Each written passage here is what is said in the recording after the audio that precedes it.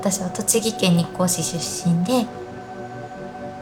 当に身近なところにこの日光の文化や歴史があった状態ではあるんですが、小さい頃から祖母にはかなりこの観光の知識といいますか、一緒に車でドライブをしていても隣でガイドをしてくれるような感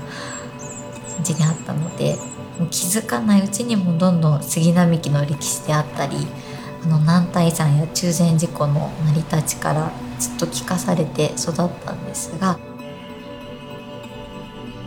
私もどんどん見習って覚えながら、いろんな人に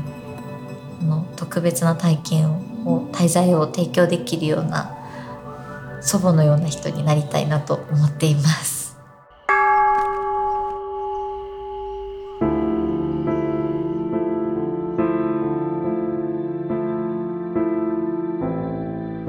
やはり和と洋が調和したデザインが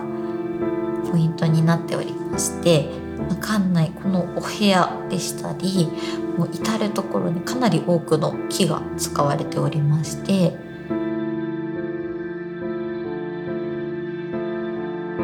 例えば日本料理レストランのホールアートにも使用されている日光彫がやはり栃木では有名な伝統工芸です。東照宮の建造の際に集められた大工たちがよく仕事の余暇を使い彫り始めたのが日光彫の起源とされています。やはり日光彫自体は地元でも小さな棚でしたりお盆などに使用されることは多くあったんですが、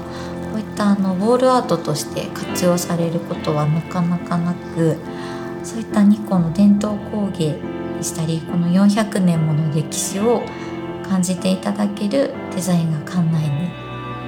あるなと思います。